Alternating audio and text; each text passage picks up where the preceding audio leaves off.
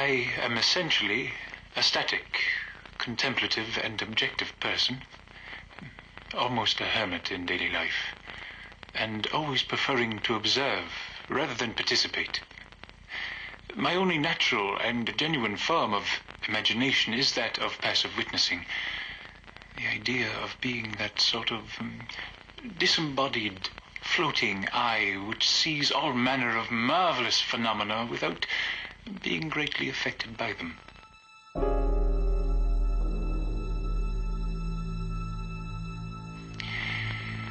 I should describe my known nature as tripartite. My interests consisting of three parallel and disassociated groups. A, love of the strange and the fantastic. B, love of the abstract truth and of scientific logic.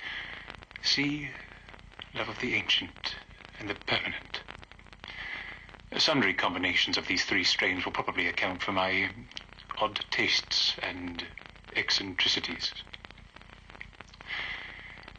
I could never write about ordinary people, because I'm not in the least interested in them. And without interest, there can be no art. Man's relation to man does not captivate my fancy. It is man's relation to the cosmos, to the unknown, which alone arouses in me the spark of creative imagination. You are listening to TMB DOS. They must be destroyed on sight. The following podcast may contain adult language, conversations surrounding adult situations that may not be suitable for younger listeners, as well as spoilers for the films discussed on this podcast. You have been warned. Now, come on in.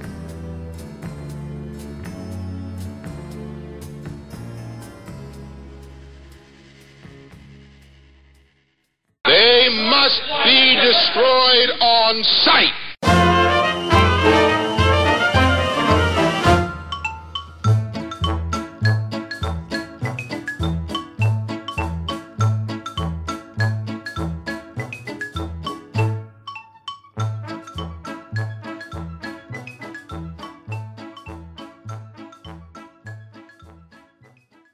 Okay, we're back, and it is episode 104 of They Must Be Destroyed on Sight, and I am your host, Lee, trysting with bubble-headed co-ed, Russell. And I'm joined by my co-host, Daniel. Who's going to believe a talking head Harper? How you doing, sir? I'm doing well. My dog is chewing on some kibble in the background. I hope no one minds.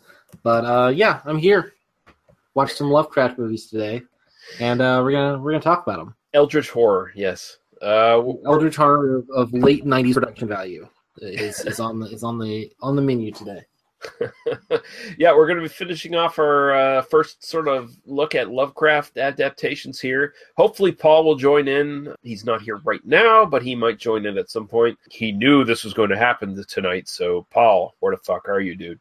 But we are going to be looking at Reanimator from 1985, and we're going to be looking at two short films sort of surrounding Lovecraft and his writings and his mythos. But before that, we'll just get into a little bit of house cleaning here, and I just want to mention two things right off real quick. If you have not listened yet, our good friend Lee Van Teef, the Wolfman, appeared on the latest episode of Blood on the Tracks, our soundtracks and scores sort of sub-podcast for They Must Be Destroyed on Sight. And, of course, predictably, he covered werewolf movies. So if you haven't listened to that yet, please download that and take a listen. Lee Van Teef is very expensive, so I want to get the most out of the money I paid for this motherfucker. And, please exploit Lee Van Teef and listen to him and listen to some really cool werewolf film soundtracks and scores. And he'll be back next for our Halloween episode, his annual Halloween radio episode. Also, my latest appearance as co-host of City of the Dead with our good friend James Murphy from the Pex Lives podcast. We covered Asylum from 1972. We're continuing our look at Amicus films. We're going to be doing Tales from the Crypt next, the original Tales from the Crypt, not the bullshit movies from the 90s. And goddamn, all modesty aside, I think it's our best episode yet of City of the Dead together. And it was a lot of fun to do. and you guys should check it out. All these links will be in the show notes, by the way, so there you go. Moving on, Daniel, sir, is there anything you've watched lately you want to talk about, or? No, I haven't really watched anything really worth talking about in detail. I will say, as long as we're hyping our appearances on other podcasts, other better podcasts, ultimately, Yeah. you know. Let's be real about it, yeah. I did do a Wrong with Authority bonus episode about two Romero films, which you and I have not covered, but we've talked about on this podcast. And I think, I don't know, maybe one day you and I will cover them as well. But my buddy Kip Power and I decided to, who has been on this podcast as well, we decided to do The Crazies and Martin. It's kind of our memories of George Romero. We did record that right after George Romero died, and then I just couldn't get off my ass and edit that for a while. So, but yeah, that's up now, and you can check that out. That was a really fun conversation, and it's actually fairly brief for us. It's about 2 hours and 25 minutes long. So, you know, we're basically just in and out like a flash.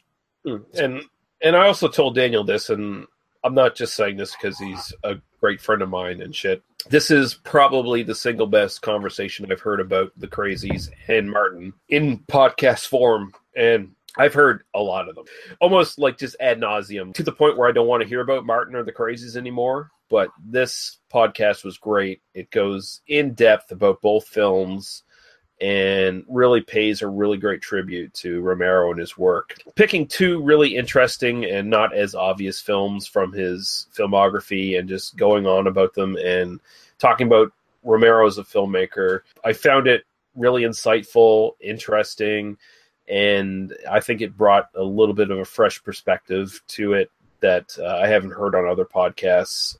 Honestly, I told Daniel this moments before we actually started the podcast. I think their talk about Martin is better than what the projection booth did as far as talking about Martin. So if that's not going to sell it for you, nothing will. And we will link this in the show notes as well. And it's definitely goddamn worth talking about. It's really, really good. Well, thank you, Lee. Now that you've blown that much smoke up my ass, you know, I'm just, I don't know what to say. Well, I've peaked as a podcaster and as a creative person now. Well, yeah, here's the thing. Also, you kind of ruined, when we actually do the Crazies and Martin, you kind of ruined it for us. Our episodes are going to suck compared to what you guys did in that one episode. But I think we'll find new things to talk about. I think there's more to say, you know. But, yeah. But yeah, it actually ends up being, I mean, you know, kind of, we didn't even plan it this way, but it's sort of like The Crazies is my favorite Romero and Martin is Kit's. So we ended up kind of covering our two favorite films, you know. Everybody loves Dawn of the Dead. I'm not saying Dawn of the Dead is not as good a film as The Crazies, but it's my favorite, you know, of the Romero films. So, no, I mean there's a really solid argument to be made that The Crazies is a better film than Dawn of the Dead. I think there is. I would disagree with it just for personal preferences, but I can't fault anyone who considers The Crazies their favorite Romero film because that's a great fucking film. So. But yeah, I do have a couple things I'll mention really quick that I watched. I've been watching Narcos season 3. Have you watched it? I can't remember. Have you watched any of the Narcos? I have not seen any of Narcos. It's something that's kind of like always in the sort of the periphery of my attention, but I've never like sat down and watched it. So you know. I'll just say, like, for anyone who's actually watched the first 2 seasons of Narcos, this is very much keeping in line with the quality of the first 2 seasons. It's very good. Of course, it's very highly fictionalized and dramatized and shit. You know, dramatized, yeah. Beer and whiskey. I'm stupid. It does a really great job. The trailer for it looked really bad. I'll just say right offhand, when I was seeing the trailer for it on Netflix, I was a little dissuaded because it looked like it became more action heavy and shit like that and less character driven. But thankfully, getting a couple episodes in, it's very much just in tone with the first 2 seasons. Very character driven, very interesting. It hits all the points in general of the whole situation with with Escobar's cartel, and then it moves on in this season focusing on the Cali cartel. It doesn't shy away from the fact that the U.S. was manipulating all the situation for their own interests, and how a lot of the people who were trying to bring the cartels down were like caught in between the cartel and the U.S. government. it's pretty goddamn good. Like, it hits all the sort of points. In general, it follows history fairly well. And then, of course, the dramatic stuff is, they take some license here and there just to make it interesting. I like it. So far, it's worked really well. I've enjoyed it pretty much just as much as I enjoyed the first 2 seasons. So it's definitely worth watching.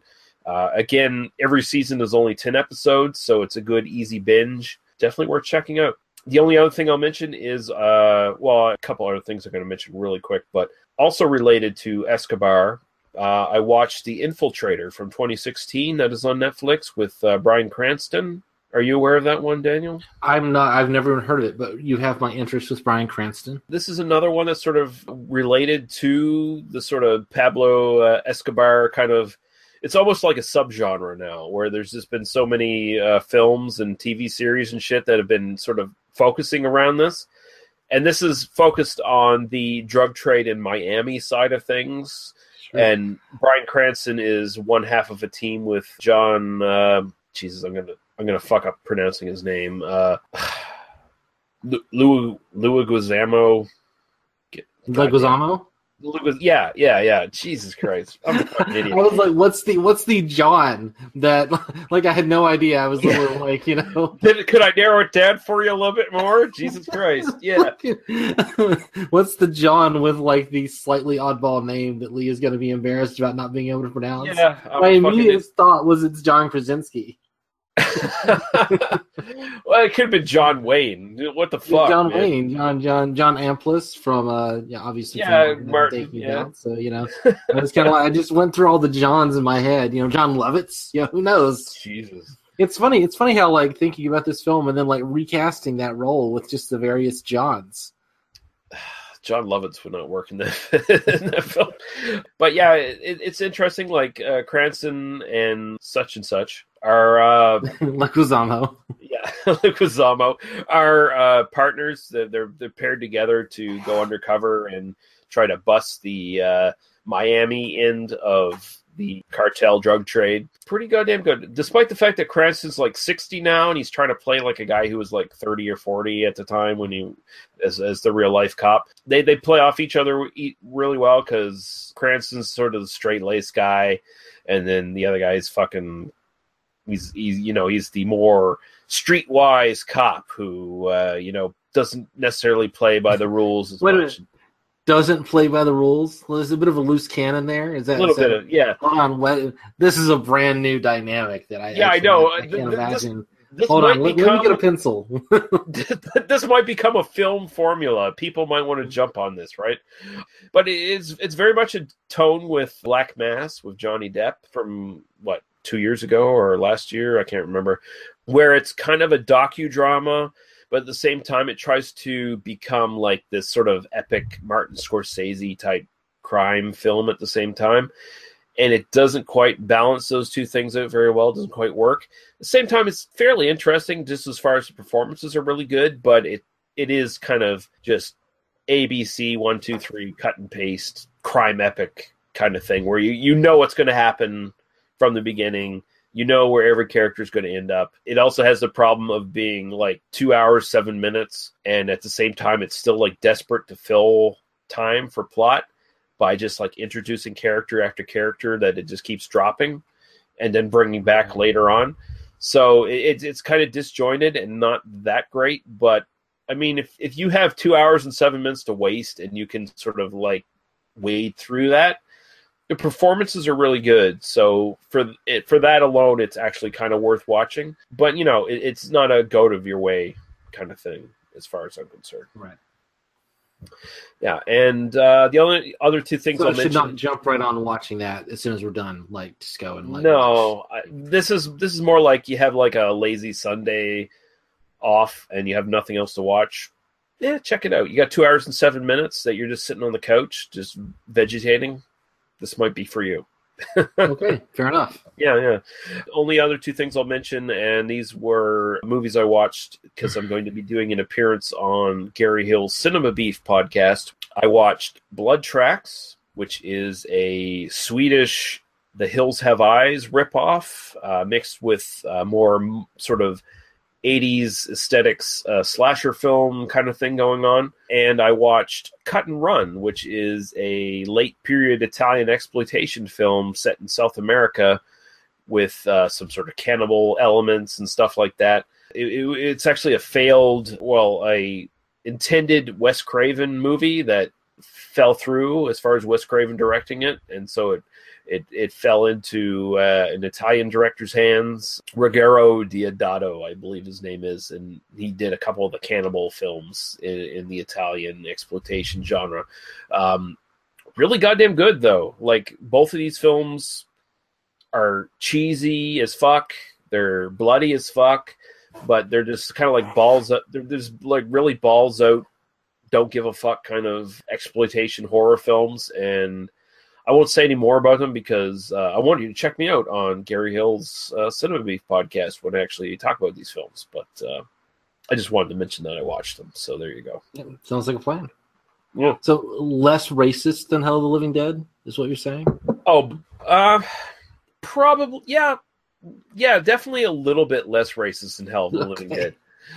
I was hoping you were going to say, yeah, a little bit more racist than Hell of the Living Dead, because then I would have to watch it just to see. For Cut and Run, there's this plot of Colombian drug cartels being attacked by natives of South America, and basically they're led by a survivor of the Jonestown Massacre.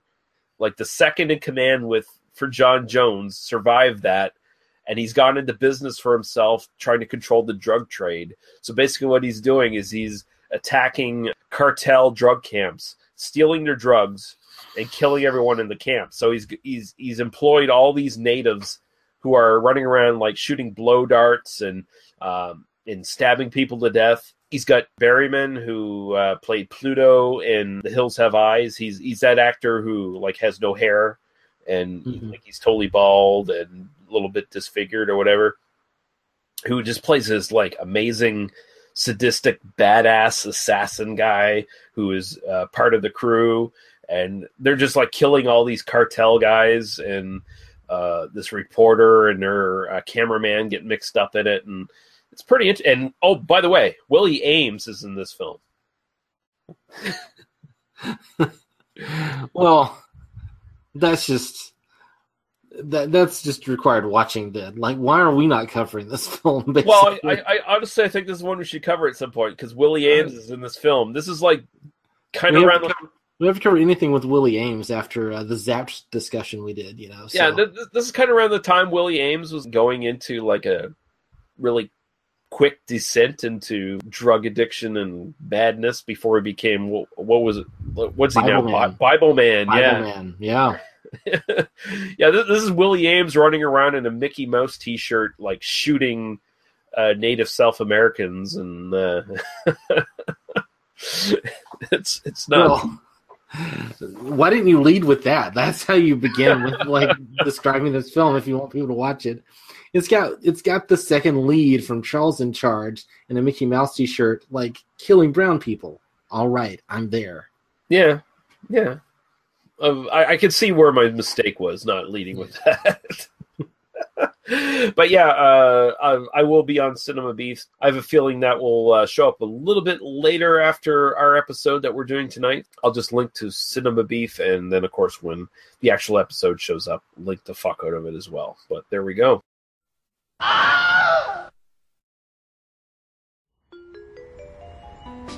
Great coffee. Hey.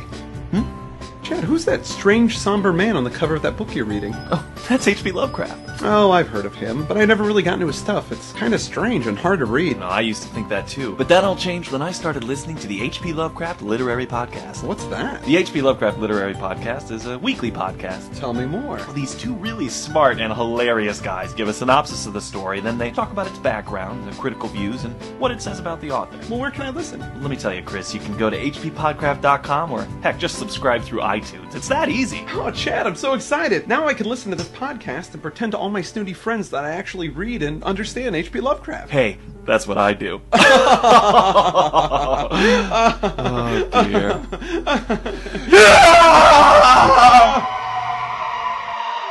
hppodcraft.com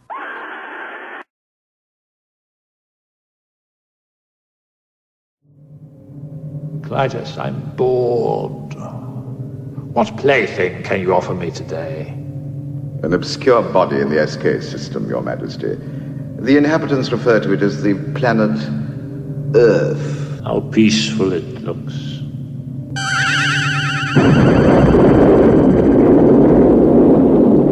Most effective, Your Majesty. Will you destroy this Earth? Destroy it utterly. Send Rick and Danny in Wool Rocket Ajax. So, just destroy it? That's what Ming said. Don't you ever listen?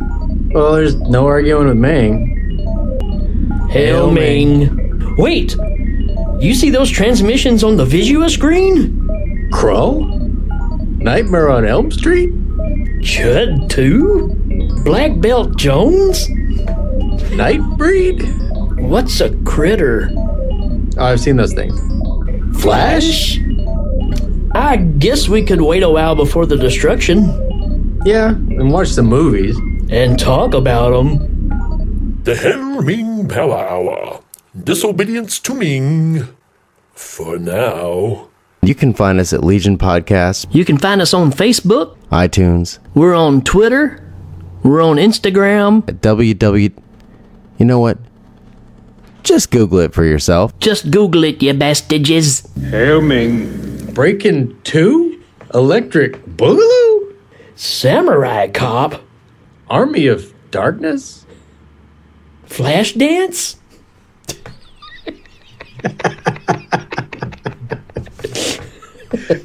We might destroy the planet if it's Flashdance.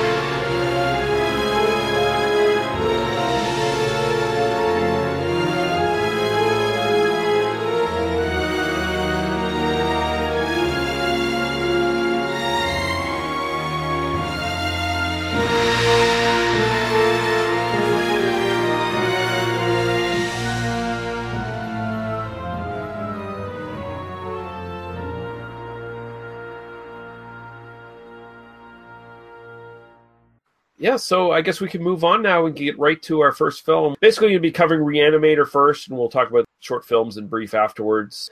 So we'll jump right onto Reanimator right now. So we're going to be looking at Reanimator from 1985. Herbert West is at the top of his class in medical school. How can you teach such drivel? These people are here to learn, and you're closing their minds before they even have a chance. He's brilliant, but a little weird. I've broken the 6 to 12 minute barrier. I've conquered brain death. His experiments have always been unorthodox. It was dead. But lately they're getting out of hand. And he's just made a discovery that could wake up the dead. Herbert West has effected reanimation in dead animal tissue. What are you thinking? How do you feel?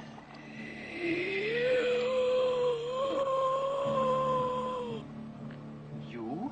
15 cc's of reagent being administered. Once you wake up the dead, you've got a real mess on your hands.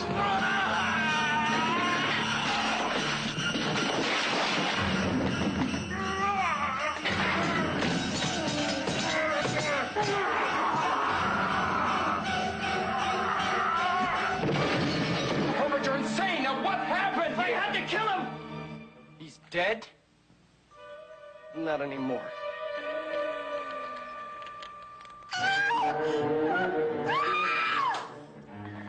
Herbert West brought a lot of dead people back to life, and not one of them showed any appreciation.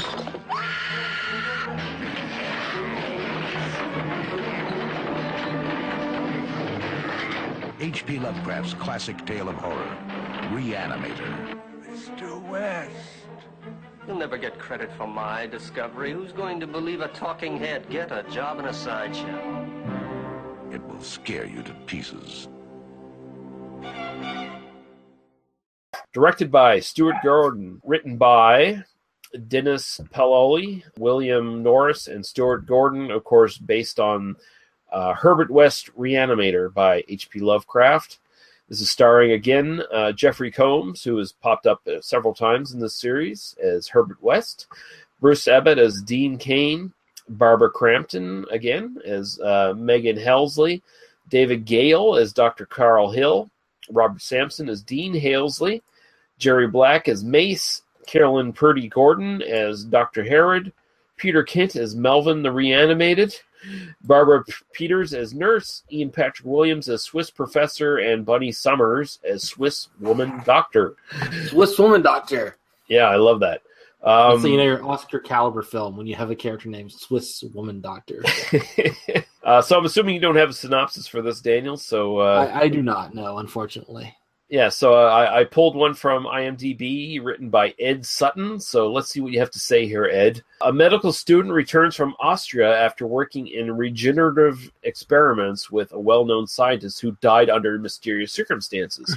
He enrolls at Miskatonic University, where he begs to differ with his professor on issues of the time of death, and eventually enlists his roommate to help him continue experiments on reanimating the dead, based on a story by H.P. Lovecraft. Yeah, it's pretty much the bare bones of this. That's the first 25 minutes, yes. Yeah. And then they go to the morgue and shit happens. That's the last hour and 15. So this is your first time watching it, Daniel. What are your sort of initial impressions on this one? Sure. So just for clarity's sake, I did watch the extended cut, 45-minute version. I know there were a bunch of cuts of this, and so I did actively seek out the sort of the fullest version because I figured that would be the one, that would be the best to have my first experience. And right. I feel a little bit embarrassed that I've not seen this film before, but everybody who listens to this, all 4 people who listen to this know that, like, my feelings about horror in general. That is, I'm a fan of the good stuff, but I don't seek it out. Anyway, this is the good stuff. This was a ton of fun. There's some character bits. There's some kind of logical stuff that, I could nitpick this a bit, but this overall is just a really, really phenomenal example of what fun you can have sitting and watching a splatter film of this kind. I really love the glee they go to with this. I love the fact that they don't try to explain it too much. I love the fact that it's we did the Beyond, or From Beyond. We did From Beyond. And From Beyond is kind of, it's attempting to explore some of the headier issues that Lovecraft deals with. Right. This doesn't do that shit at all. This is completely, it doesn't rely on that. Instead, it relies on the sort of taking the basic idea, doing some really cool prosthetic effects, doing some really nifty gore stuff, and then basically just building a set of character relations that then will just sort of play out the rest of the film. And in that way, it's actually, by ignoring everything that Lovecraft would thought was important about this property, it actually improves the property because it's not kind of ponderous and tenditious and, sort of pretentious, which I think some of the, even the Beyond kind of, or From Beyond. So I keep saying the Beyond. From Beyond. From Beyond, as much as I enjoyed that film, it does sort of like it is sort of laying it on heavy at times, certainly. But this is light as a feather. I had a lot of fun watching it. It never drags, even in the hour and 45-minute version. Well, there's a particular scene that I know why was not included in the original edition. But other than that, it's once you kind of get the plot started, it moves. It's a lot of fun, and I just enjoyed it. It's a really fun little film. One of the best times I've had sitting and watching a film in a while, legitimately. Awesome, nice to hear. Yeah, this one, for the record, it is based on Herbert West Reanimator. Although when Lovecraft wrote this, it was a 6-part series that he basically just wrote for money, and it's widely regarded as kind of like his worst fiction. Yeah, although interestingly, I read that in high school because there was this book called Real Cinema with 2 E's, real, And it had a bunch of like short stories that had then, basically like public domain shit that then they could just publish and say, hey, look, movies were based on this. And I'd never seen most of the movies because it was like, a bunch of, the story that Death Race was based on was in there. The Day the Earth Stood Still was in there. Then the story that Reanimator was based on. And I had no idea, like, what's Reanimator? I never even heard of it. And I was maybe like 14 at the time or something, So, and then later on realized, I now know what that film is. Yeah, I just never watched it until now. I don't really remember the story, except I remember that they're bringing dead bodies back to life. And it's creepy. And there's two sequels to this movie. There's Bride of Reanimator, and then there's Beyond Reanimator. This movie covers the first two installments, kind of the serial, and Bride of Reanimator actually kind of covers the last two installments of the serial, and then Beyond Reanimator is just like name in only sort of cash in kind of thing. But this is it's both like a really fun Lovecraft adaptation, but it's also like one of the most un-Lovecraft adaptations at the same time. And like I said, his original story is kind of regarded as one of the worst things he's ever written, and even he didn't like it at all. Like, he sold each installment for $5 back in the day when he wrote this, and he had to write it in a way where every episode of it had to end in a cliffhanger, and then every subsequent episode had to have some sort of recap before getting into the next part, right? So he didn't like that at all. That's not Lovecraft's format. It's not the way he wrote stuff normally, so it kind of suffers in that regard. But yeah, I mean, as far as just taking like the central idea of this and just going balls to the wall and just, hey, how much gore can we get on screen and get away with, and how much sexual depravity can we get away with on screen? This movie, quite a bit of that. Yeah, this movie capitalizes even better than From Beyond. Now, honestly, I think kind of From Beyond suffered because From Beyond followed Reanimator, and the stuff they got away with in Reanimator was like, we're not going to let you get away with that again. We're not going to. What From Beyond does is it goes further with the sort of philosophical horror and the effects. There are a handful of effects which are sort of more ambitious, I guess is the word I'm looking for. So they kind of do the big, like, sort of the big prosthetic and the big, like, kind of disgusting face goop and everything. Yeah, which they don't do here. Here, most of the effects are fairly straightforward. I mean, there's a head and a medical pad. For a big chunk of the running time. And it's just got a bunch of blood around it and some like little goopy, like tendrily bits hanging off of it. It's a really effective effect, but it's not ambitious in the way. It's the simplest effect in the world because it's just basically David Gale sitting under a table with his head up in the tray, Exactly. So I mean, and I think this had actually if I recall correctly, I don't know if I had the budget for From Beyond when we did that episode, but I think the budget for this was about on par. This one is $900,000 for Reanimator. Yeah. So, I mean, it's not like they had a big budget to work with, but, I mean, they used it really well. I mean, their effects were very simple. A lot of it's just kind of zombie effects more than anything else, because these are sort of zombies in a way, in a way that, like, Frankenstein is a zombie. From Beyond is $4.5 million. So okay, there you go. From Beyond is way higher. Yeah. But honestly, I mean, this is. I mean, clearly they had more money, so they were able to be more, to do bigger effects. Right. But this is, again, this is more fun and in some ways more interesting, just because it is working in the kind of lower budget. They have to just kind of work on character basis to a large degree. Which I like. I like the fact that it does just have to be, a lot of the scares. I mean, I don't even find this scary, quite honestly. No, because this is essentially a horror comedy. Like it's a parody of Frankenstein, is what it is. Right. For me, the only bits where the film is really trying to kind of be creepy is, introducing our hero at the beginning. Right? Herbert West is not a hero. He is a massively arrogant dickhead, and he's incredibly amoral and creepy, and the only reason you'd maybe root for him more than Dr. Hill is because Dr. Hill is a rapist. And that's pretty much it. Well, I think if there is kind of one issue, I mean, just sort of thematic or not thematic, just sort of structurally with the film, is that I never quite know exactly how the film wants me to feel about Herbert West. Because at first he's supposed to be this sort of threatening presence, and I guess that's a red herring, because the film kind of shifts gears after the first hour or so, and then suddenly, no, this other guy's really the big bad we're gonna be scared of for the rest of the film. But I mean, our second lead, Bruce Abbott. Yeah, Bruce Abbott. Dan Cain, excuse me, not Dean Cain. Yeah, that's a different guy. That's a different guy.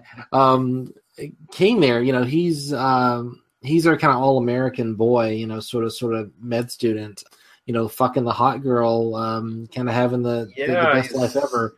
And then creepy guy, which I was thinking about the lodger in that sequence, when the guy kind of moves in, and it's like, no, I just need the basement. And it's like, well, this is not a bad sign at all, and he hands him a bunch of money. It's like, well, I guess we're just gonna take it then. It's like this never ends well for anyone. I just need the basement, and oh wait, your beloved cat has disappeared. Oh yeah, how's that gonna end up? Yeah. Once he kind of sees the process of, you can bring a cat back to life and torture it, like, oh my god. Yeah. They throw the part where so I just want to mention the fact that this is kind of a comedy parody makes the fact work that you have the scene with Jeffrey Combs with a obviously fake cat on his back running around. You can buy it because it is a comedy essentially. So you have that part, and then you get to the part where they throw the cat at the wall. Little chunk, and it falls. And there's a little chunk of the cat that hits the wall and runs down the fucking wall. Like, that's such a great effect, and it was just like it was by mistake. It was like it wasn't intended to have a little chunk fall down the wall. It was just a happy occurrence. And by God, it's gross. This movie is so gross. Like. It really enjoys its splatter nature. It really is just it's right there. And then he brings the cat back to life 5 minutes later, to prove, well, it's dead now, right? Picks it up and then he injects it into the brain. Yes, into the brain, of course. Where else would you inject it? Right. The cat comes back to life. Like, why is it making that sound? It's like, maybe because its larynx doesn't exist anymore. You asshole. Its back is broken. And I mean, you want to talk about the fake cat on his back. I mean, the dead cat coming back to life is the fakest effect in the film, but it sort of works in that, it's clearly an animatronic, and we're clearly going to do other stuff with this later. So, it's fine. But, and also there's the contrast of the fact that the dead cat they had in the fridge was a real dead cat. Oh, that's interesting. Yeah, so you look at that, and then you look in comparison to the stuff they were using afterwards. It's like, there's a little bit of a contrast there. It's just,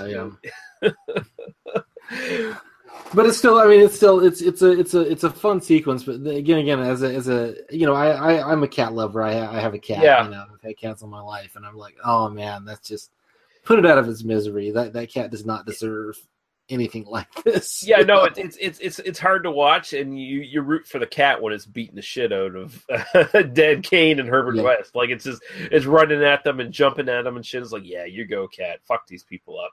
It's like you deserve to go back to oblivion, and fuck these guys for bringing you back. I was kind of thinking about Flatliners a bit. Watching this film, it's very which is clearly kind of inspired by the same kind of concept. Yeah, and I was thinking we should probably cover at some point. I think it might be fun to talk about that, especially since there's a remake coming out soon. Yeah, there's a remake. It's got there's a remake happening. Kiefer Sutherland is apparently in that as well. Maybe, and I don't know if it's a remake so much as it is like a semi-sequel, because from what I understand, he's playing the same character he played in Flatliners. So that's interesting. Yeah. No, my feeling is, if there is kind of one thing, I mean, you're right. It's kind of a parody. It's a remake of Frankenstein. It's doing the same thing plot wise. And there's one thing that sort of I don't buy. It's the our man Cain just kind of buys into this immediately. Within 15 minutes, he's like, "Yes, we have to go inject an actual human corpse." I think the sort of structure of Flatliners, where they're all kind of med students, they all kind of discover this together, and then sort of work in that. So there's not one guy who's no, we have to push forward, and then the other guy just has to go along to make the plot work. I mean, I think that's the one thing that kind of creaks for me in terms of a character motivation. Like, I don't get why Kane is like so immediately like, yeah, I'm going to get on board with this because clearly this is not like a healthy thing to be doing in your basement, with no. Yeah, the only part there where it maybe semi rings true is where he becomes as desperate as Herbert West, because the dean, from the direction and sort of whispers in the ears of Dr. Hill, basically expels both of them from the fucking school and basically ruins both of their potentials for ever having a career. It's like, hey, you're not only collaborating with Herbert West, who is doing this really weird, dangerous shit, you're also fucking my incredibly hot daughter, so fuck you. We're getting you out of here. So, at a certain point, he has nothing left to lose. But, yeah, no, you're right. The initial kind of falling in with Herbert West is, fuck no. Why would anyone fall in with Herbert West? Because even from the beginning, he's an incredibly creepy, arrogant, distasteful piece of shit. I think what they're trying to do is to sort of make it to where the two of them are sort of buddies during that sort of middle section. Well, there's almost where they think you think he's the threat at first, right? You think he's the like, creepy guy, he's the killer, right? But then he kind of joins forces with Kane, and then they sort of are working together, and then and you can just kind of get like the performance. When you look at Combs' performance, I mean, he's clearly kind of toned it down just a little bit. I mean, you get a little bit more of a camaraderie between them, which I think you have to do to make the film work. I mean, they can't be at odds with each other in this kind of tone of a film for that big chunk. And then, so I feel like watching it, I don't really know how I'm supposed to feel about him, because like at first he's kind of like, he's definitely arrogant. He's definitely an arrogant shithead, but he's kind of an arrogant shithead with good reason, if he really does have this discovery that's going to change the world, and he's trying to save like everybody in the world's life, there is a sort of sense of, okay, I get that. He's got this amoral scientific drive, like the worst fears of what a scientist actually is kind of what he embodies, and there is this weird kind of bromance thing that sort of comes between the two, where you can even see Herbert West actually gives a shit about Dan's, his life. He brings him on as a partner, and he does have dialogue where he recognizes that Dan is actually a potentially brilliant doctor. So he wants him on his team, and Dan's moral qualms are just what makes him, kind of doubt everything that's going on. But even then, he still falls in. But, the film just kind of moves on and doesn't really give us enough time to really sit and think about these issues, to its credit. But I do think that is sort of one of those just kind of structural things where once they decided to kind of structure the film this way, they kind of have to have this little bit of a creaky midsection where you don't quite know where things are going and how you're supposed to feel about it, Yeah, ultimately it becomes a delivery for look at our special effects because they're really goddamn good. and look at how much fun we're having. I mean, it's so much fun because the serum stuff that they give it's just like it's the glow stick it's not stuff. Day glow. It's a glow stick stuff. Yeah, that's exactly what they used. Yeah, it's super bright glowing green, and anytime you have that color in a film, you're golden. Like that. Oh yeah, and it pops out. Like if you look at the way the movie is shot, the palette is very muted. And then that green just pops right up. Like everything else is pretty dark. So yeah, the film also just talking about the lighting. The film also gets a lot of mileage out of like the swinging lamps in certain sequences, particularly in that cat sequence where they know that effect doesn't look very good, so they just swing a light around. Yeah, just don't look at it. Just don't look at it. It's fine. Follow the light. Don't worry about anything else. Just go on. Yeah. Then they go and they do they inject a person. Mm-hmm. They have to look at the bodies and they, that muscle bound guy that they injected, by the way, was like one of the stunt doubles for Arnold Schwarzenegger. I believe it. He looks great. Lots of nudity here, There's Lots a of man lot, ass in this film. there's a little bit of Barbara Crampton. Well, actually, there's a lot of Barbara Crampton. There's quite a bit of Barbara Crampton. So we skipped over a scene because it's not in the original cut. There's an extended sequence of basically Barbara Crampton and Bruce Abbott. Gale. Bruce Abbott is the boyfriend, Dan Kane, for Barbara Crampton's character, and they had that little sequence where they're talking, and then it cuts immediately to them fucking, and then you see lots of Barbara Crampton there for a brief few seconds, and which is definitely nice.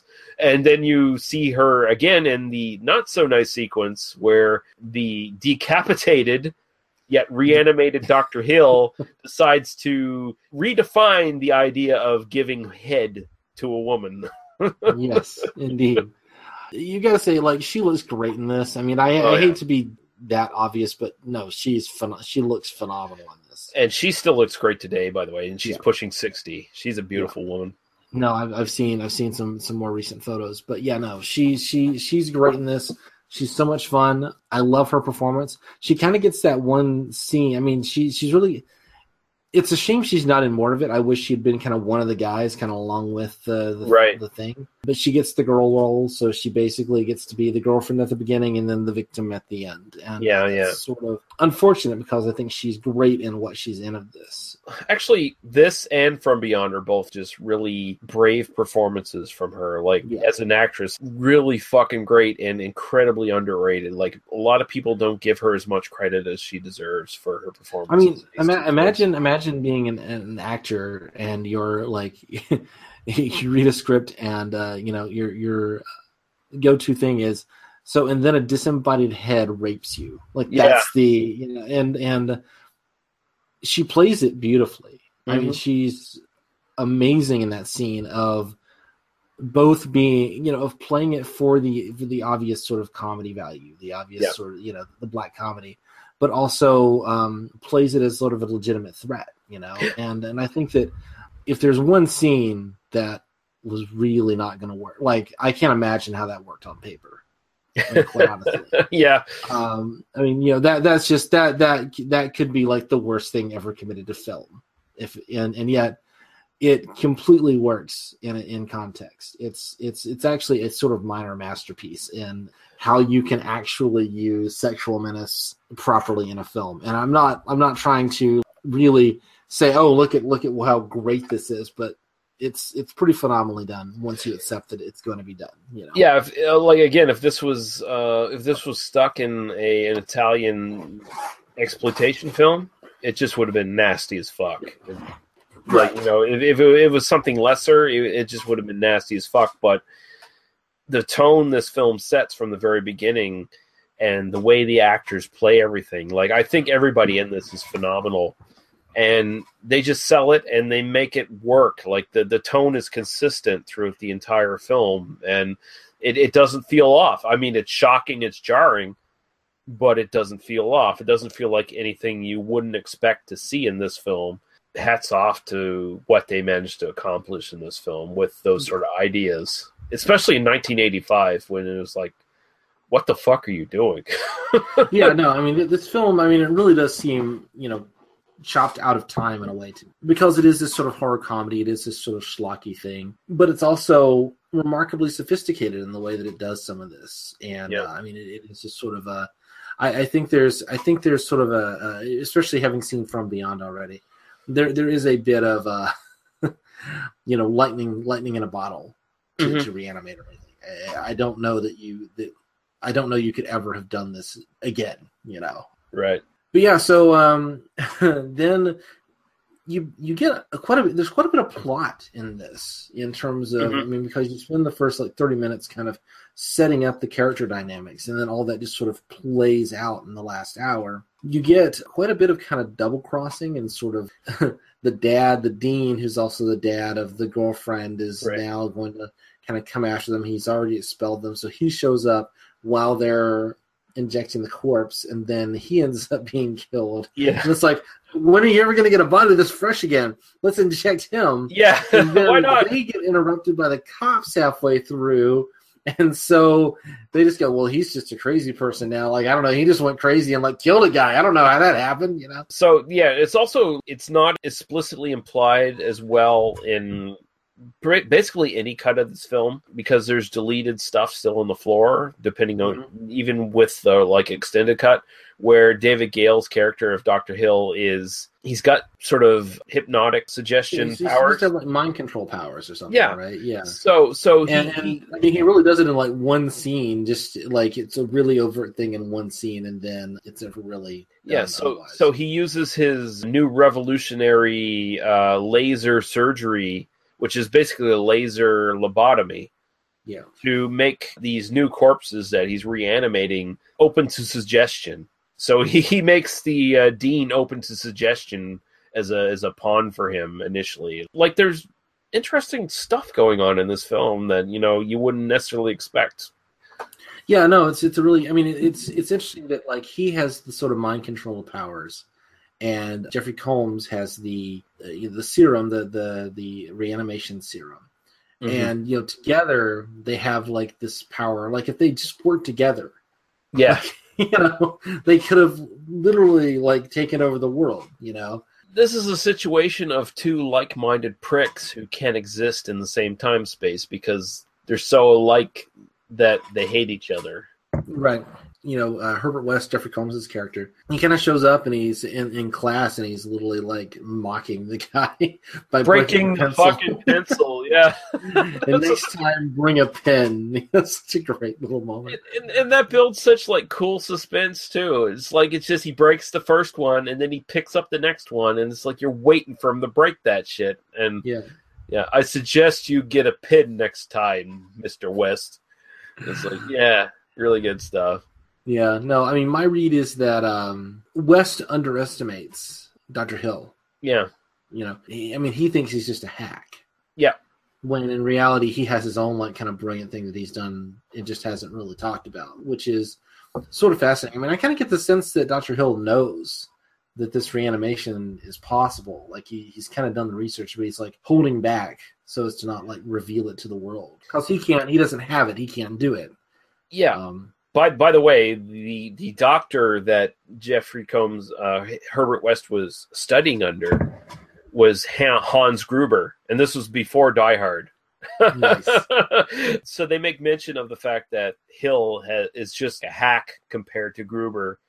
And basically, when West comes into Hill's circle of influences, if I can get the few notes, you know, the key notes that Gruber had from Herbert West, I can really perfect my own ideas and really, you really do something with it. So yeah, it's this really massive conflict between these two super egos who are just, they hate each other immensely, and they're both arrogant pricks, and they both have their own designs. And yeah, it's just really, like, again, the performances are so good. It's just like you buy into all these characters. You buy into the David Gale is this arrogant professor who lusts after the hot young Barbara Crampton, and Herbert West is this amoral scientist who cares about nothing other than his research and achieving his goals, and they play off each other really well. And it's like you can't root for any of them. You're rooting basically for Dan Cain because he's really the only. He's caught between both of these guys, and he's trying his best to not get his girlfriend killed. Is basically the. I'm rooting for Barbara Crampton to just leave all these shitheads behind. Which she should have done. Yeah, because you have that. Not even her dad. No. It's fine. No, I don't need to be involved in this. Yeah. Dad's a creepster too. It's fine. Well, the dad redeems himself a bit because he was reanimated incredibly quickly, so he still retains a lot of his initial personality. Which is a thing in this movie. Like, the longer you're dead, the worse off you are if you're brought back. Also, he's lobotomized. He has antagonism against Dr. Hill and everybody else. And he tries his best to actually save his daughter at the end and gets pulled apart by the other quote-unquote zombies. And in a sequence that is fucking amazing, where it's just like batshit is what the sequence that term was created for. It's like, that final I actually love that final bit just structurally, because you know, we're in the last 20 minutes of a film like this, you're kind of like, all right, so things we're going to get some big effect sequence, but it's basically just kind of coasting plot wise, right? Right. But it doesn't. This film really doesn't. It really gives us twists up until the very end. Hill and West are really well matched for each other because West kind of comes in. He's got his own plan, which is basically, let's overdose these motherfuckers. Yeah, that's a really good idea. I don't know you thought that through, but all right, I'm with you. It's very scientific. More serum. Let's just put more serum in them. Let's just give them like 10 times a dose, and then they're done. No, I love he kind of shows up. He's kind of he's doing the like I'm the secret badass thing. They're releasing Barbara Crampton in the background. In another movie, it's like, oh, he's won, sort of thing. Yeah. And then Dr. Hill's like, oh well, I have my plans too. And then it turns out, oh no, I've got every cadaver in here is now like controlled by me, and you don't understand that they're all going to come up and batshit's going to happen. I mean, I really love that moment. It made me really respect the film. That we get one more. There's one more twist. It's not this supposedly genius scientist just becomes completely stupid in the last 5 minutes. Like he knows what's going on. He's laid a trap for these guys. So again, it's not like the most clever plotting ever, but it's clever enough, and it's a great moment. Yeah, the sequels cheapen this shit, by the way. Honestly, I wouldn't even recommend you watch the sequels because the Bride of Reanimator picks up right from this film where Dr. Hill comes back. Even though you saw his head squished and thrown against the wall, he comes back in the second film, and this time he has bat wings grafted to his skull so he can fly around. His disembodied head can fly around. So you can kind of guess where that film fucking goes. So Bride of Reanimator in 1990. I wonder if there's a film in 1989 that might have inspired those kinds of concepts. No. Bat wings. I don't think so. I think they just, hey, what goofy shit can we do in the sequel? I don't even know if I don't think Stuart Gordon did it was Brian Usna who produced this one, did the directing for the sequel. And yes, it is. Yeah, and he's not as good. He's just stick to producing, let's put it that way. Well, again, that's a good moment to say. I mean, Stuart Gordon directs the shit out of this. I mean, if I was an admirer of From Beyond. I was an admirer of the direction and the sort of structure of it. But this is a whole other level of really solid, low budget, good decisions. And he cast his wife in this film before From Beyond, and she didn't even have to. In From Beyond, she didn't have to change her wardrobe any. Basically, same character. That's awesome. I wanted to mention Lovecraft's story that this is based on is actually one of the first fictional depictions of zombies as scientifically reanimated corpses. So it's not the Haitian voodoo stuff. The special effects department went through 25 gallons of fake blood for this one, which I can definitely that seems believe. Low, actually. It seems a little low, doesn't 25, it? Really? Only 25?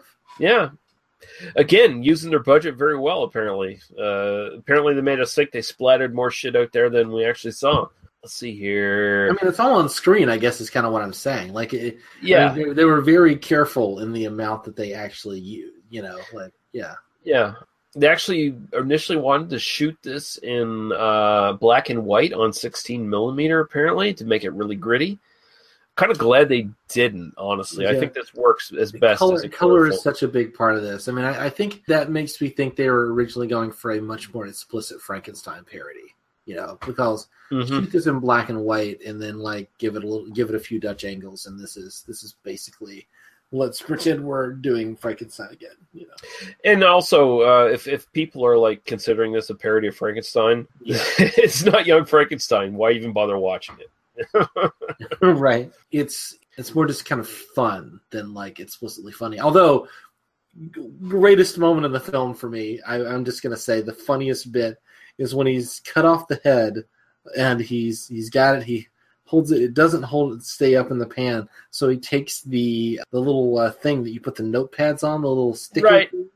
and he sticks it on there, and I swear I winced when he just like threw the head on top of it. And I'm just like, oh, that just seems wrong. Like, I know you just chopped the guy's head off with a shovel, but somehow that just seems to literally add insult to injury. To be like, well, how else am I going to stand up? Just, put a... By the way, interesting coincidence here. The decapitation with the shovel gag was also used in Day of the Dead.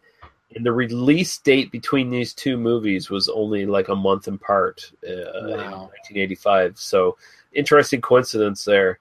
There were some moments where I was like, I mean, the whole like surgery of zombies, and it's clear that these ideas were a little bit in the air. That it was in the zeitgeist at the time. Yeah, they're both playing with similar ideas, and honestly, I mean, I love Day of the Dead, but this is clearly a better film than Day of the Dead. It's more fun. It's definitely more fun, and it moves quicker. I mean, it works on that level. Definitely, it moves much faster. Also, of course, very obvious. The opening theme borrows heavily from Psycho, and that was intentional. Again, this is another Richard Brand score. He basically aped Bernard Herrmann's score for Psycho with this, and because it was a parody. So it was like, okay, we'll play around with that, make it a little bit more playful. Although he actually did go over budget here. It took him longer to do the score, so he actually had to pay $1,500 out of his own pocket to make up for the expenses of taking longer to do the score. Yeah, well, it's a great score. I actually really liked it. Also, just as long, I mean, just the Psycho reference, just Lovecraft had written correspondence with Robert Bloch, who wrote Psycho. So there is a... Robert Bloch was a disciple of Lovecraft's. So. Oh, that's interesting. Yeah. Budget for this, of course, $900,000. Box office was $2.02 million. So it did fairly well. That was sort of the impetus to, it's like, hey, we'll let you do From Beyond, which failed miserably. DVD releases for this. Elite released a 1 and 2 disc version of this in 2002. I have the 2 disc version of that. Anchor Bay released a similar version in 2007, which basically carries over most of the Elite discs stuff, although it has a little bit extra stuff itself. And Image Entertainment released a DVD in 2012, and Arrow has a Blu-ray in 2017. It was just released, I think, a month ago or so, and it looks pretty goddamn impressive. Those are your best options to search for if you're looking to grab this up. Although it is on YouTube as well, as you said. So yeah. Although the version that I found on YouTube was the hour 25-minute version, and it frankly it looks like shit. The version I watched, I mean, clearly I bought the really expensive Blu-ray. I didn't torrent this or anything at all. No, that would never happen.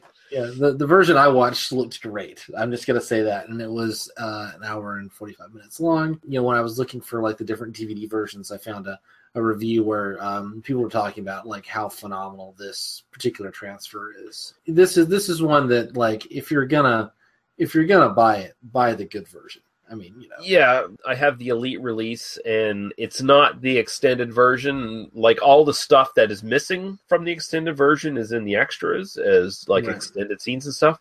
But as much as it's probably the best it looked up to that point, it doesn't look that great. It looks like a decent VHS transfer more than anything else, really. So, yeah, find the fucking Arrow Blu-ray or whatever else you can find online that's HD and go for that, because goddamn, this film is a visual delight as far as like the effects and everything on screen. If I had watched, I mean, I did kind of click around the shitty version on YouTube if I had watched that version, I would not have had nearly as much enjoyment of the film. I would say that a lot of what I enjoyed about it was the like super high quality transfer that I watched. So take that as you will. Yeah, right on.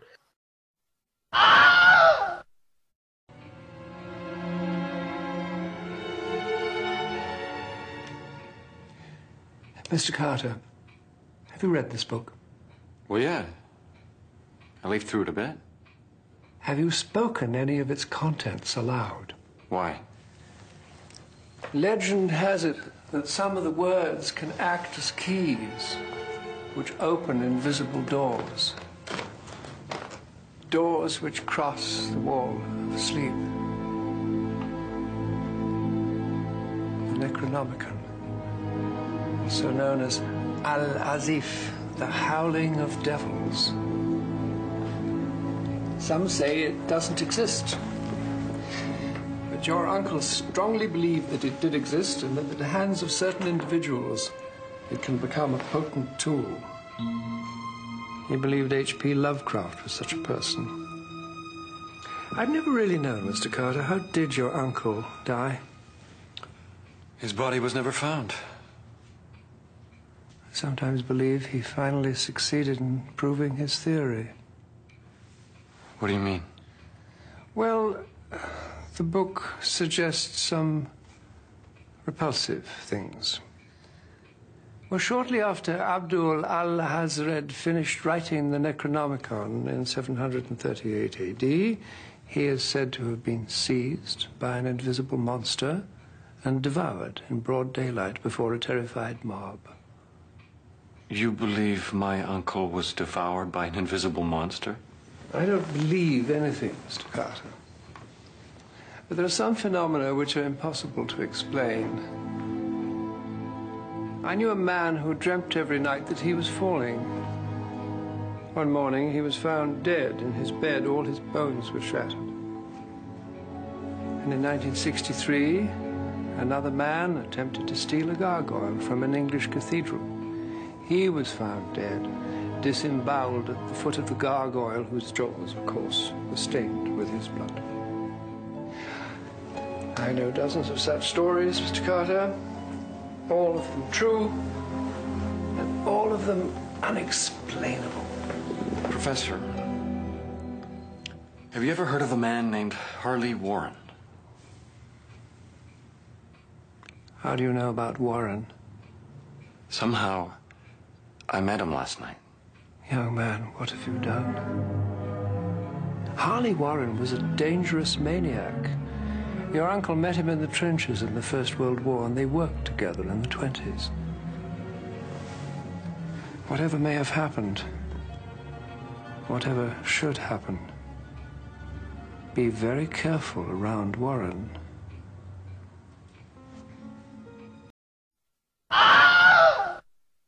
Okay, we're going to look at two short films as well. One's an adaptation of H.P. Lovecraft. One's a semi-adaptation of H.P. Lovecraft and more of an exploration of his writings.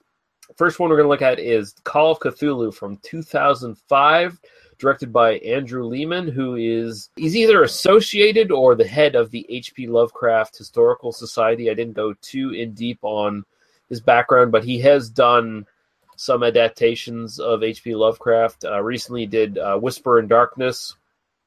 And he is actually well known for doing audio book versions of H.P. Lovecraft stuff that you can find online.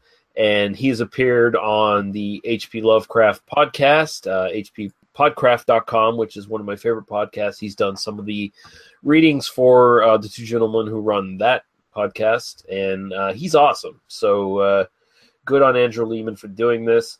Of course, the writers, based on the short story by H.P. Lovecraft, written by Sheen Brannery, who basically just adapted this. And it's starring Matt Forer as the man, John Bolin as the listener, Ralph Lucas as Professor Angel, Chad Pfeiffer, who is another, he's one of the co-hosts of the hppodcraft.com podcast, as Henry Wilcox. I'm starting to get a sense of how this got made. Okay, continue. Yeah.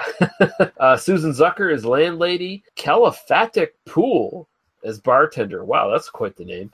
John Kelm-Antesky as Professor Hall. Jason Owens as Professor Quintana.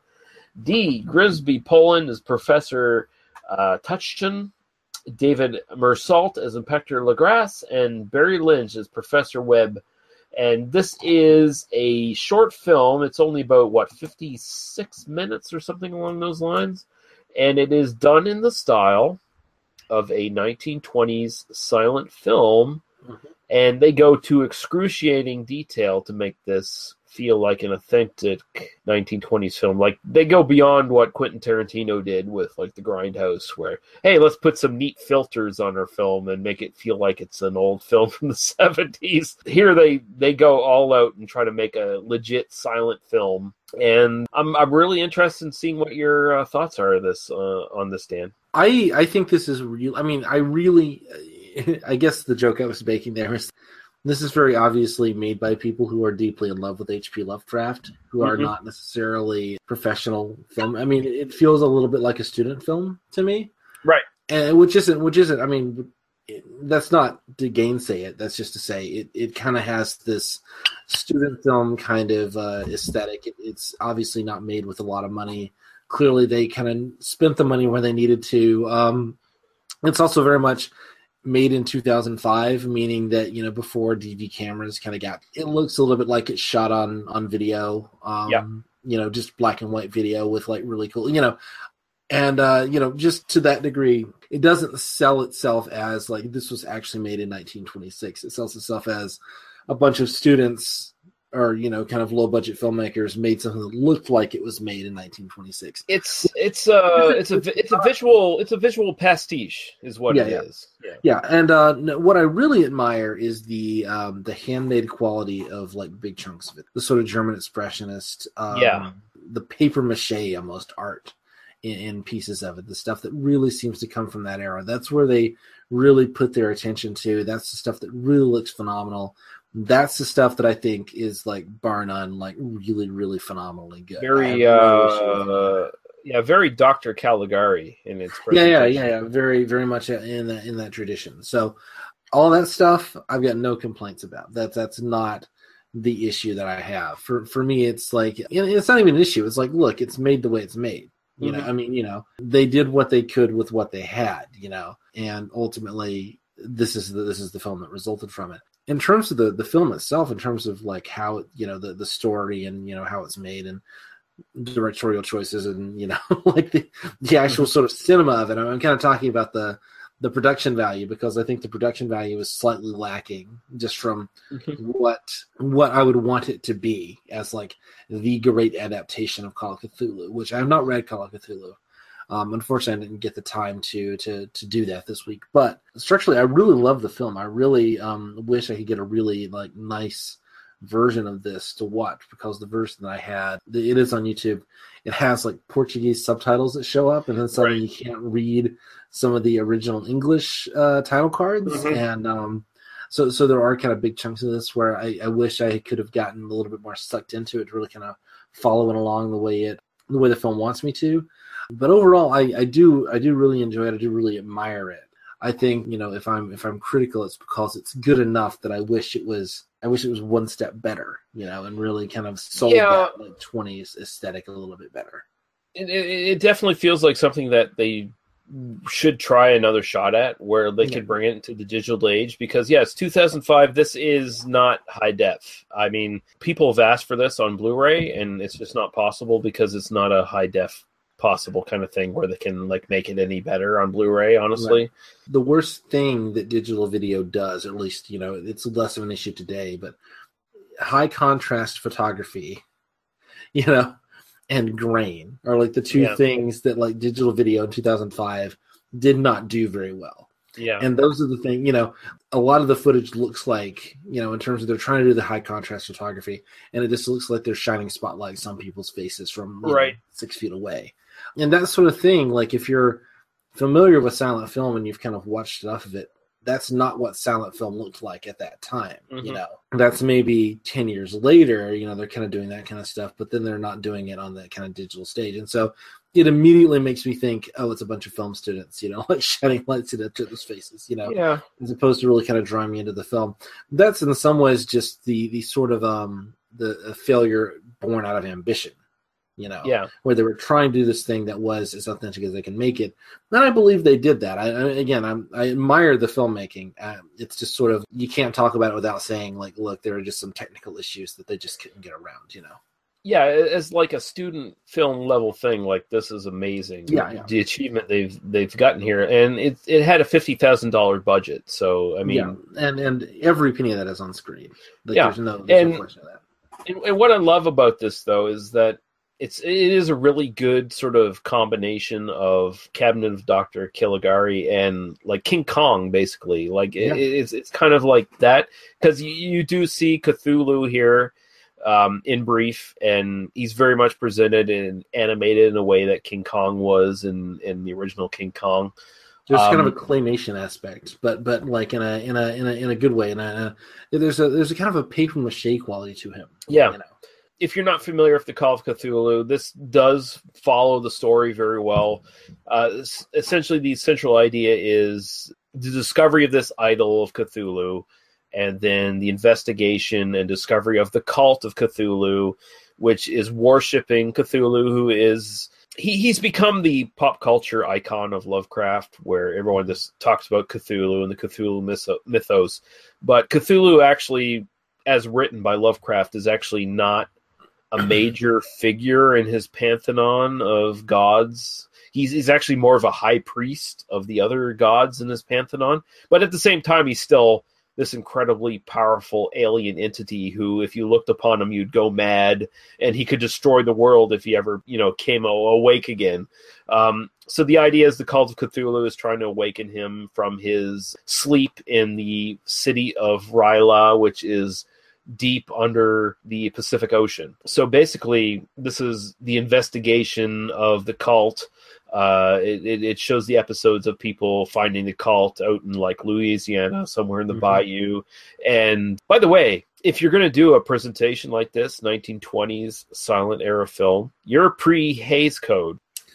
You could have had those cultists nude, because the cultists are in the actual original story are basically described as being like nude heathens who are writhing around and trying to get Cthulhu resurrected and stuff. So you could have went that far if you'd wanted to. You could have done that. So just saying, it might have offended the modern sensibilities of the Lovecraft obsessives. I don't know. I think it would have worked. I think it would have worked, but that's a minor nitpick. But yeah, it basically revolves around the various different people who are encountering the the Cthulhu cult, the subsequent resurrection of Ryla and Cthulhu for at least a brief amount of time, and the accounts of that. And this film, I think it does a really good job of that. I think the strength of this plays to the actual Lovecraft story, where it's a silent film, so your exposition is very limited. So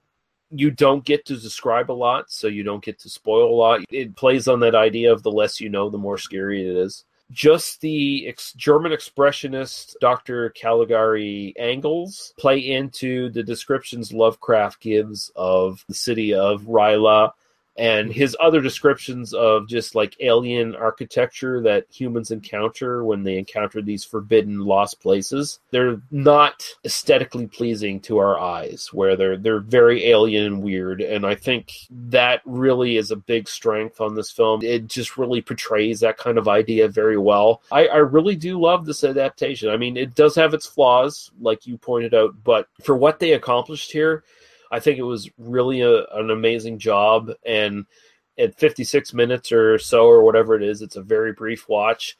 Yeah, I think this one is like 47 or 48 minutes. I think the other one is like 56 minutes. Yeah, so. Okay, yeah. So, I mean, this does its job in its brief amount of time. And like I was telling you, it ignited my love of silent films to the point where I want to do some more silent films this October. So at the very least, it's accomplished that. But I think it's very much worth checking out. The only version on YouTube, again, as we talked about, unfortunately has some shitty subtitles that at times impede the title cards. But if you're an English and not Portuguese speaker, yeah. If you speak Portuguese, you're golden. But all of our Portuguese listeners, just jump on that shit. But still, honestly, I don't think it impedes it that much. And it's more just like it sort of takes me out, and I'm trying to figure out, is there something interesting going on in the okay, and also, to be fair, I can see that coming from your perspective, where you're new to this and you're jumping right on it. Like anyone who knows the story, they can just sink right into this and give a fuck, right? Which is again, I mean, I think if there's, I mean, it's again not a negative thing that the film is clearly made for the Lovecraft fans. Oh yeah, it's made by and for Lovecraft obsessives. So it's designed to kind of tell that story, and I think it tells it very well. I mean, there's some really compelling stuff. I mean, it's a little bit of a style exercise, but not necessarily in a bad way. Just sort of in a, okay, we've decided to do this. It doesn't wear it. It's welcome. And big chunks of this look phenomenal. I mean, again, any of that sort of paper mache kind of stuff, any of the German expressionist, the Caligari kind of paperwork and the set design and everything, all of that looks absolutely top-notch phenomenal. There's no complaints from me about any of that. And it presents that horror trope of people continuing to make the same mistake over and over again, because it sort of ends on the idea of the person who's reading these accounts is probably going to investigate Cthulhu and the Cthulhu cult, and is probably going to end up repeating events and being damned just like everyone else who has sort of dived into this problem, this conspiracy and shit. So it's got that going for it. I think it's a really great production, and it's definitely well worth looking at. Yeah, and so we'll also just briefly go over Out of Mind, the stories of H.P. Lovecraft from 1998. And this is directed by Raymond St. John, based on H.P. Lovecraft's writings, of course, and also written by Raymond St. John. This is starring the amazing Christopher Heyerdahl playing H.P. Lovecraft here. Which is the reason to watch the film. Peter Farbridge is Harley Warren, Art Kitchen as Randolph Carter, and Michael Seinlekoff as Henry Armitage. This is essentially a short film that's in part the Case of Charles Dexter Ward. That was the film we did a couple episodes ago. The Resurrection is also based on. It's got that same sort of central idea there of a ancestor reincarnating themselves through their descendants. So there's that in there centrally. But this is much more focused on trying to explore H.P. Lovecraft's sort of thoughts, his sort of ideas on fiction, on life, the basis behind his writings.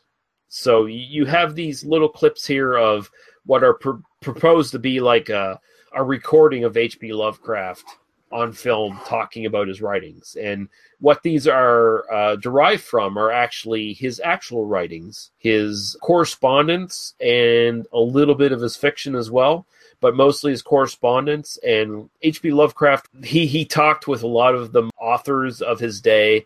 A lot of the authors that he influenced were all sort of pen pals of his.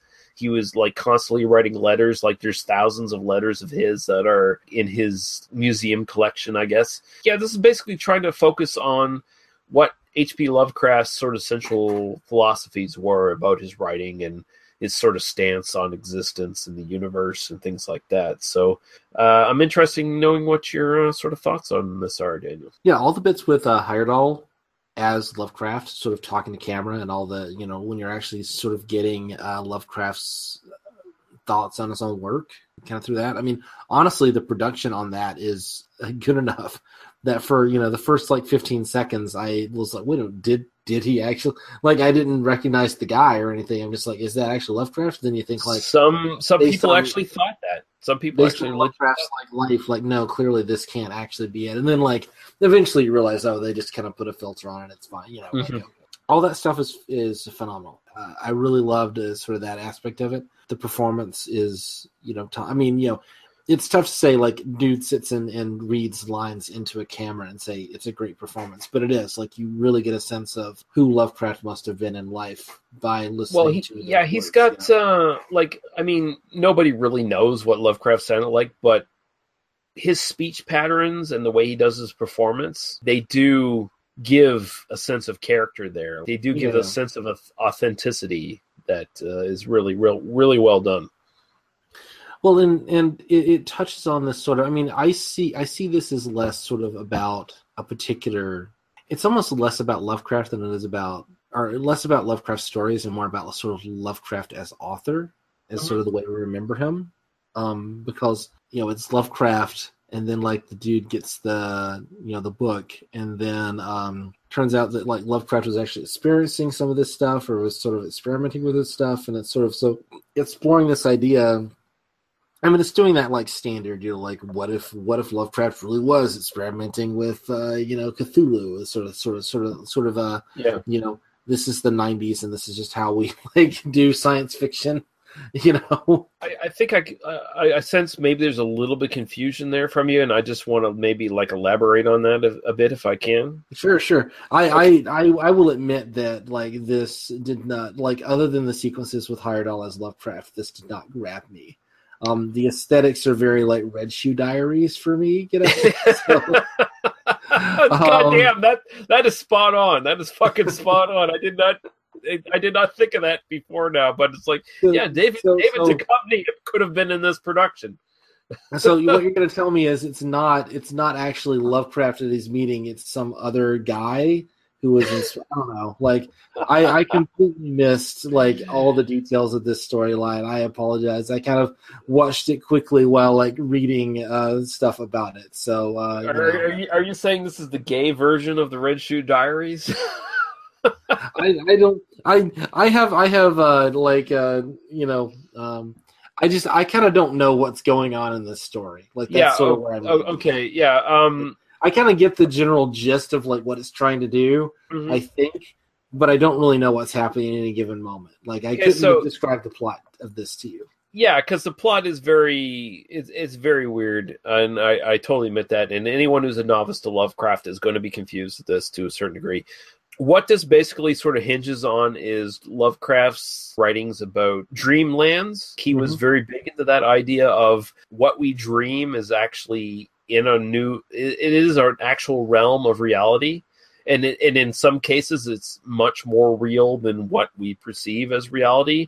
The idea of people can meet themselves and meet other people in the dreamlands and encounter each other outside of basically time and space. So you sort of see that in this production where the guy playing Randolph Carter encounters H.P. Lovecraft in the dreamlands, essentially, and H.P. Lovecraft is kind of seeing his future in the dreamlands. Like he's seeing where he'll end up being like remembered as a guy who wrote fiction and appears on people's t-shirts and shit.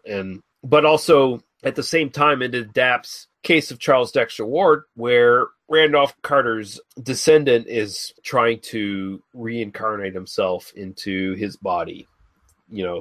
He's trying to make Randolph Carter read from the Necronomicon certain passages, and then that will allow him to come out of death and, inhabit his body and shit like that. So there's a little bit of that in there. So basically what it does is it touches on a lot of different aspects of Lovecraft's fiction and tries to give you like an overall idea of what his sort of mythos was based upon and the sort of ideas he was going for. And I mean, the dreamland stuff is kind of a really deep central thing to a lot of Lovecraft stuff that isn't really touched upon a lot, honestly. Like it's not something that's explored a lot. It's clear that Lovecraft, just from the bit of reading I've done, it's clear that Lovecraft had phobias as a child.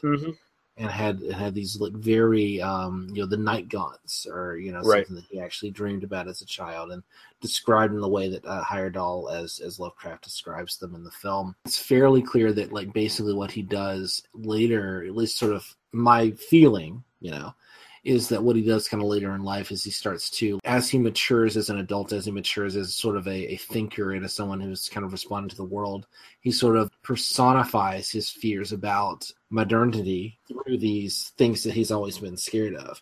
And so, this fear of sort of the unknown becomes this tentacle monster, because he's, he dreamed about tentacles and was like terrified of like the squishy ickiness of it. And then like starts to associate those things together, and that's sort of central to Lovecraft's appeal is that he's able to kind of connect these sort of ideas together.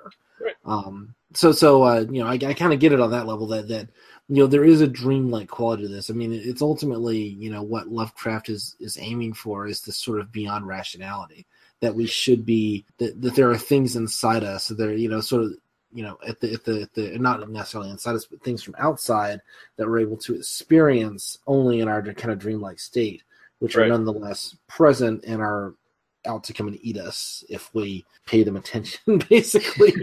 Yeah, because Randolph Carter is essentially, in his dreams, he's transported back to his uncle's life in this film, where he sees him associating with Harley Warren and the weird experiments he was doing and shit like that, and that touches upon like another story of Lovecraft's as well. So this film basically references a lot of Lovecraft stuff. It definitely is for Lovecraft geeks, but at the same time, it does do, I think, a really good job of kind of exploring what Lovecraft as an author actually like cared about and wanted to write about, and what his sort of central premises were for a lot of his stuff. And I mean, it feels, even though I don't know the kind of background, even though I got lost, obviously I've completely lost the plot. It strikes me as something that's there's a bit of a kind of a Lovecraft fan fiction element to it, where we're kind of writing in that style. We're kind of talking about the same kinds of ideas and trying to explore Lovecraft's legacy to a certain degree of who is he to us today. And I think that's valuable. I feel like, again, I think the production value kind of let me down just a little bit, or just distracted me a little bit. I mean, it's 90s TV movie. Although some of the dream stuff is actually really effective. I mean, I guess you mentioned Tales from the Crypt earlier. I mean, there's a bit where, 90s dude, has a dream and he gets dragged under a bed. And that's a pretty effective little sequence, And I really like the stuff where he talks to Henry Armitage, the old professor guy, where he brings the book to him and talks to him, and he basically gives him the rundown of like, this is a Necronomicon. It's a really bad book. By the way, stay away from Harley Warren because he's a very dangerous person.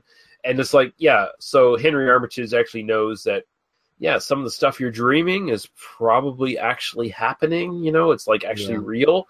And Henry Armitage, by the way, is like an H.P. Lovecraft character from the Dunwich Horror, who's one of the central H.P. Lovecraft heroes. Like, he's one of the occult detectives almost that he wrote about, who's mentioned in several of his stuff. Really good stuff. It definitely is for fans of Lovecraft, but at the same time, I find like it's kind of a film that's very inclusive. Like, you're new to Lovecraft, here's what you can kind of expect. Also, I just want to mention there's a scene where Randolph Carter, by the way, the Randolph Carter in this is not the Randolph Carter of H.P. Lovecraft's writings, because he's actually the main central hero of a lot of H.P. Lovecraft stuff. So he doesn't meet the same fate that the Randolph Carter does in this film. But there's a scene where he's walking through that tunnel and he sees this weird, like at the other end of the tunnel, he sees this weird, like other dimension appearing at the end of it. And my immediate thought is Gozer the Gozerian's dimension that Sigourney Weaver sees in her fridge. It's pretty much the same shit. Pretty much. I get that. I really like this one. Again, I'm biased, of course, because I am a Lovecraft fan, but I would recommend this to people who are not necessarily so familiar with Lovecraft. Like, this will give you maybe kind of an idea of what Lovecraft was going for in his stories. And again, Christopher Heiderall's fucking performance is fucking immaculate and awesome. Oh yeah, no. I mean, if nothing else, is worth viewing just for that, just to kind of get that performance, right? Because that's a phenomenal performance, and just getting a sense of who Lovecraft was, sort of as a thinker, which I think the film gets across. Even if as me, like, that stuff was so compelling that I sort of started Googling and reading a bit while it was sort of playing, and just sort of distracted me from the film itself a little bit. But I will say this And kind of doing these couple episodes with you have definitely made me want to start reading some Lovecraft, which I wasn't really expecting to kind of come out of it with that. I was kind of expecting to go, yeah, okay, I'm done. Nice. And really, I am kind of sitting there. Okay, I really need to sort of get my own personal handle on some of Lovecraft's writing, and That's cool. and particularly some of the stuff he has to say in this film. Some of the sort of dialogue that we know comes from his letters. I'm really glad to hear. gives me it's compelling. It's interesting. It kind of makes me want to kind of draw myself into Lovecraft himself a little bit more. And I think the film just didn't live up to that in terms of, I got more interested in Lovecraft and less interested in the version of that was being put on screen. Yeah, no, that's totally fair. I'm actually glad to hear that. I mean, Lovecraft definitely comes with baggage. He's definitely, but I mean, no, he's racist as fuck. Yeah, he's a proto-fascist. Like, let's not make any bones about that. There's a ton of shit even in what we've seen that like this guy was not a big fan of democracy and people that were not like him. That's who Lovecraft is. Yeah, but at the same time, he was also an atheist, and he had some very interesting ideas on existence and death and things like that that are very much worthwhile probing into. So well, and saying is a lot of people in that time period were I'm not that wasn't me trying to he wasn't literally Hitler, No. And like exploring the ideas and also, to be fair, the ideals of fascism that he was interested in were not necessarily Hitler's ideas. No. He's a little bit more of a Spinglerian than a yeah. But I think both of these short films are interesting to check out because A, they're short, so you're not going to waste a lot of time on them. And I think both of them are pretty good insights into Lovecraft, and they're good like little supplements if you've been following along and have been interested in checking out Lovecraft stuff. So that's kind of where I sit on it. Yeah, I agree, definitely. And I'm really happy that you were able to join me for these ones, Daniel. I'm happy to be here. I'm always. I'll show up for anything. Sometimes I watch things with half an eye. I really just thought you and Paul were going to geek out over this, so I wasn't going to have to deal with it. Yeah, but Paul never showed up. And I kind of, I went through the other two. I kind of did the glance through, so I wouldn't be completely ignorant and have to step out. But I really thought Paul was going to be here, and then I could just listen to you guys geek out about it. But apparently, he can't show up for his own podcast. So Yeah, but I mean, you brought it though, so that's how we go. That's what happens. So next episode, I'm not going to say necessarily next week because my schedule is still fucking disastrous. So it might not happen. People, we're adults. We have things going on in our lives. Yeah, I'm not that adult, but I still have a busy schedule. But next time, we're going to pay a little bit of a tribute to Toby Hooper, who passed away recently, and we're going to be looking at the Texas Chainsaw Massacre. And by the way, chainsaw is two separate words. I don't give a fuck what anyone says. The mistake on the fucking initial posters that makes chainsaw two different words, that's the title of the goddamn film. And if you disagree, you're an asshole. Just saying. I didn't even know that was a debate, but I'm happy to learn that. It's a debate with me. There's an official Tim Badass position on the title of Texas Chainsaw Massacre. That's right. It's the Texas Chainsaw Massacre, and we're going to be talking about it next episode. We had a lot of fun doing these Lovecraft episodes. I'm glad I was able to introduce Daniel to some Lovecraft stuff and pique his interest to check out some more stuff. So my job is done, honestly. I mean, any Lovecraft that has Barbara Crampton restrained to a table is definitely on my to-do list. Oh my god. If Lovecraft talked about Barbara Crampton's bush in his stories, they would be so much better. But still, at least he died a little bit. He died a little bit early for that, I think. Yeah, I guess. One of the problems. But Daniel, tell people where they can find you on the interweb and. I do a lot of stuff sporadically. Check out the Wrong with Authority podcast. Yes. On that, there'll be a link to the most recent one I did about Romero. And just come follow me on Twitter. I'm at Daniel Lee Harper. Anything that I do goes up there. Yeah, that's probably the two best things to do right now for this episode. Awesome. tmbdos.podbean.com. That is where you find us. That is where you find our iTunes or /Apple podcast, however you want to fucking say it, link. You can find our YouTube link there, and you can find our Facebook link there. And our Facebook link will take you right to our Facebook group. They Must Be Destroyed on Sight on Facebook. Join the fucking group and interact with us, because that's what we want. We want people to leave us comments, questions, suggestions for movies to review, criticisms. You don't like us? You don't like what we're doing? Let us know. I mean, for the most part, we're probably going to just mock you, because we're you're just going to keep wrong. doing. We've been doing this long enough. You know what else are we going to do? We got our 15 listeners a week. Who cares? We hit the big time, baby. We are big time, yeah. But no, honestly, if people have suggestions for what they want to see us do, we're definitely open to it. I mean, we're kind of considering, changing things up here and there, not necessarily always covering movies so much as covering topics and things like that. So, I mean, if you guys want to suggest that shit, please do, because we're really open to that. It would be something fun to engage in.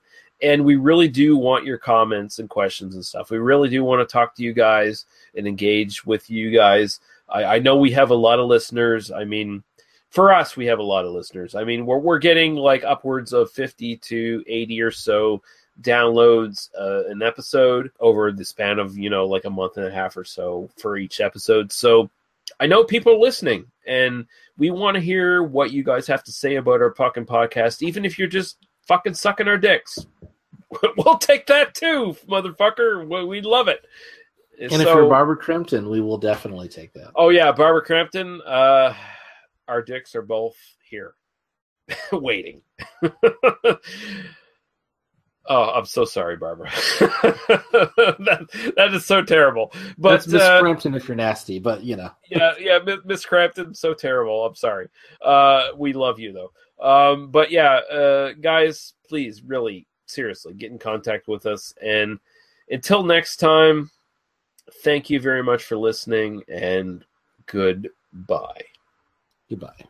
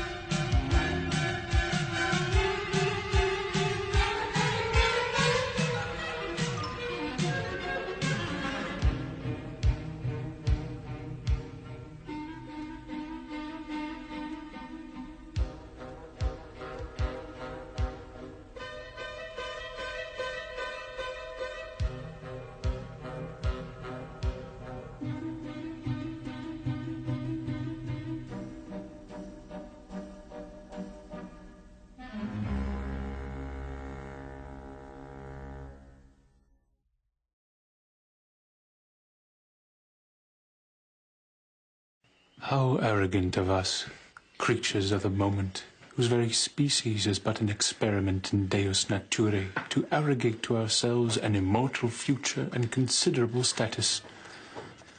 How do we know that that form of atomic and molecular motion called life is the highest of all forms? Perhaps the dominant creature, the most rational and godlike of all beings, is an invisible gas. Personally, I should not care for immortality in the least. There is nothing better than oblivion, since in oblivion there is no wish unfulfilled. We had it before we were born, yet did not complain.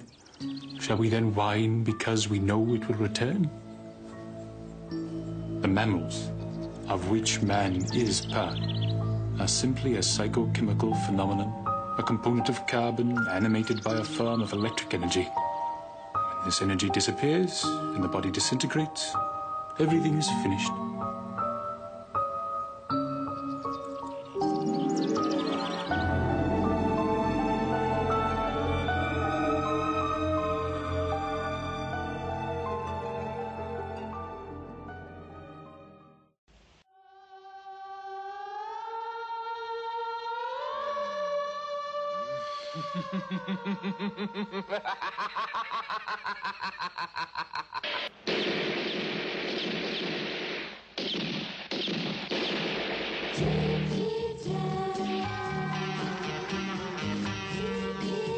Thank you for listening to They Must Be Destroyed on Sight.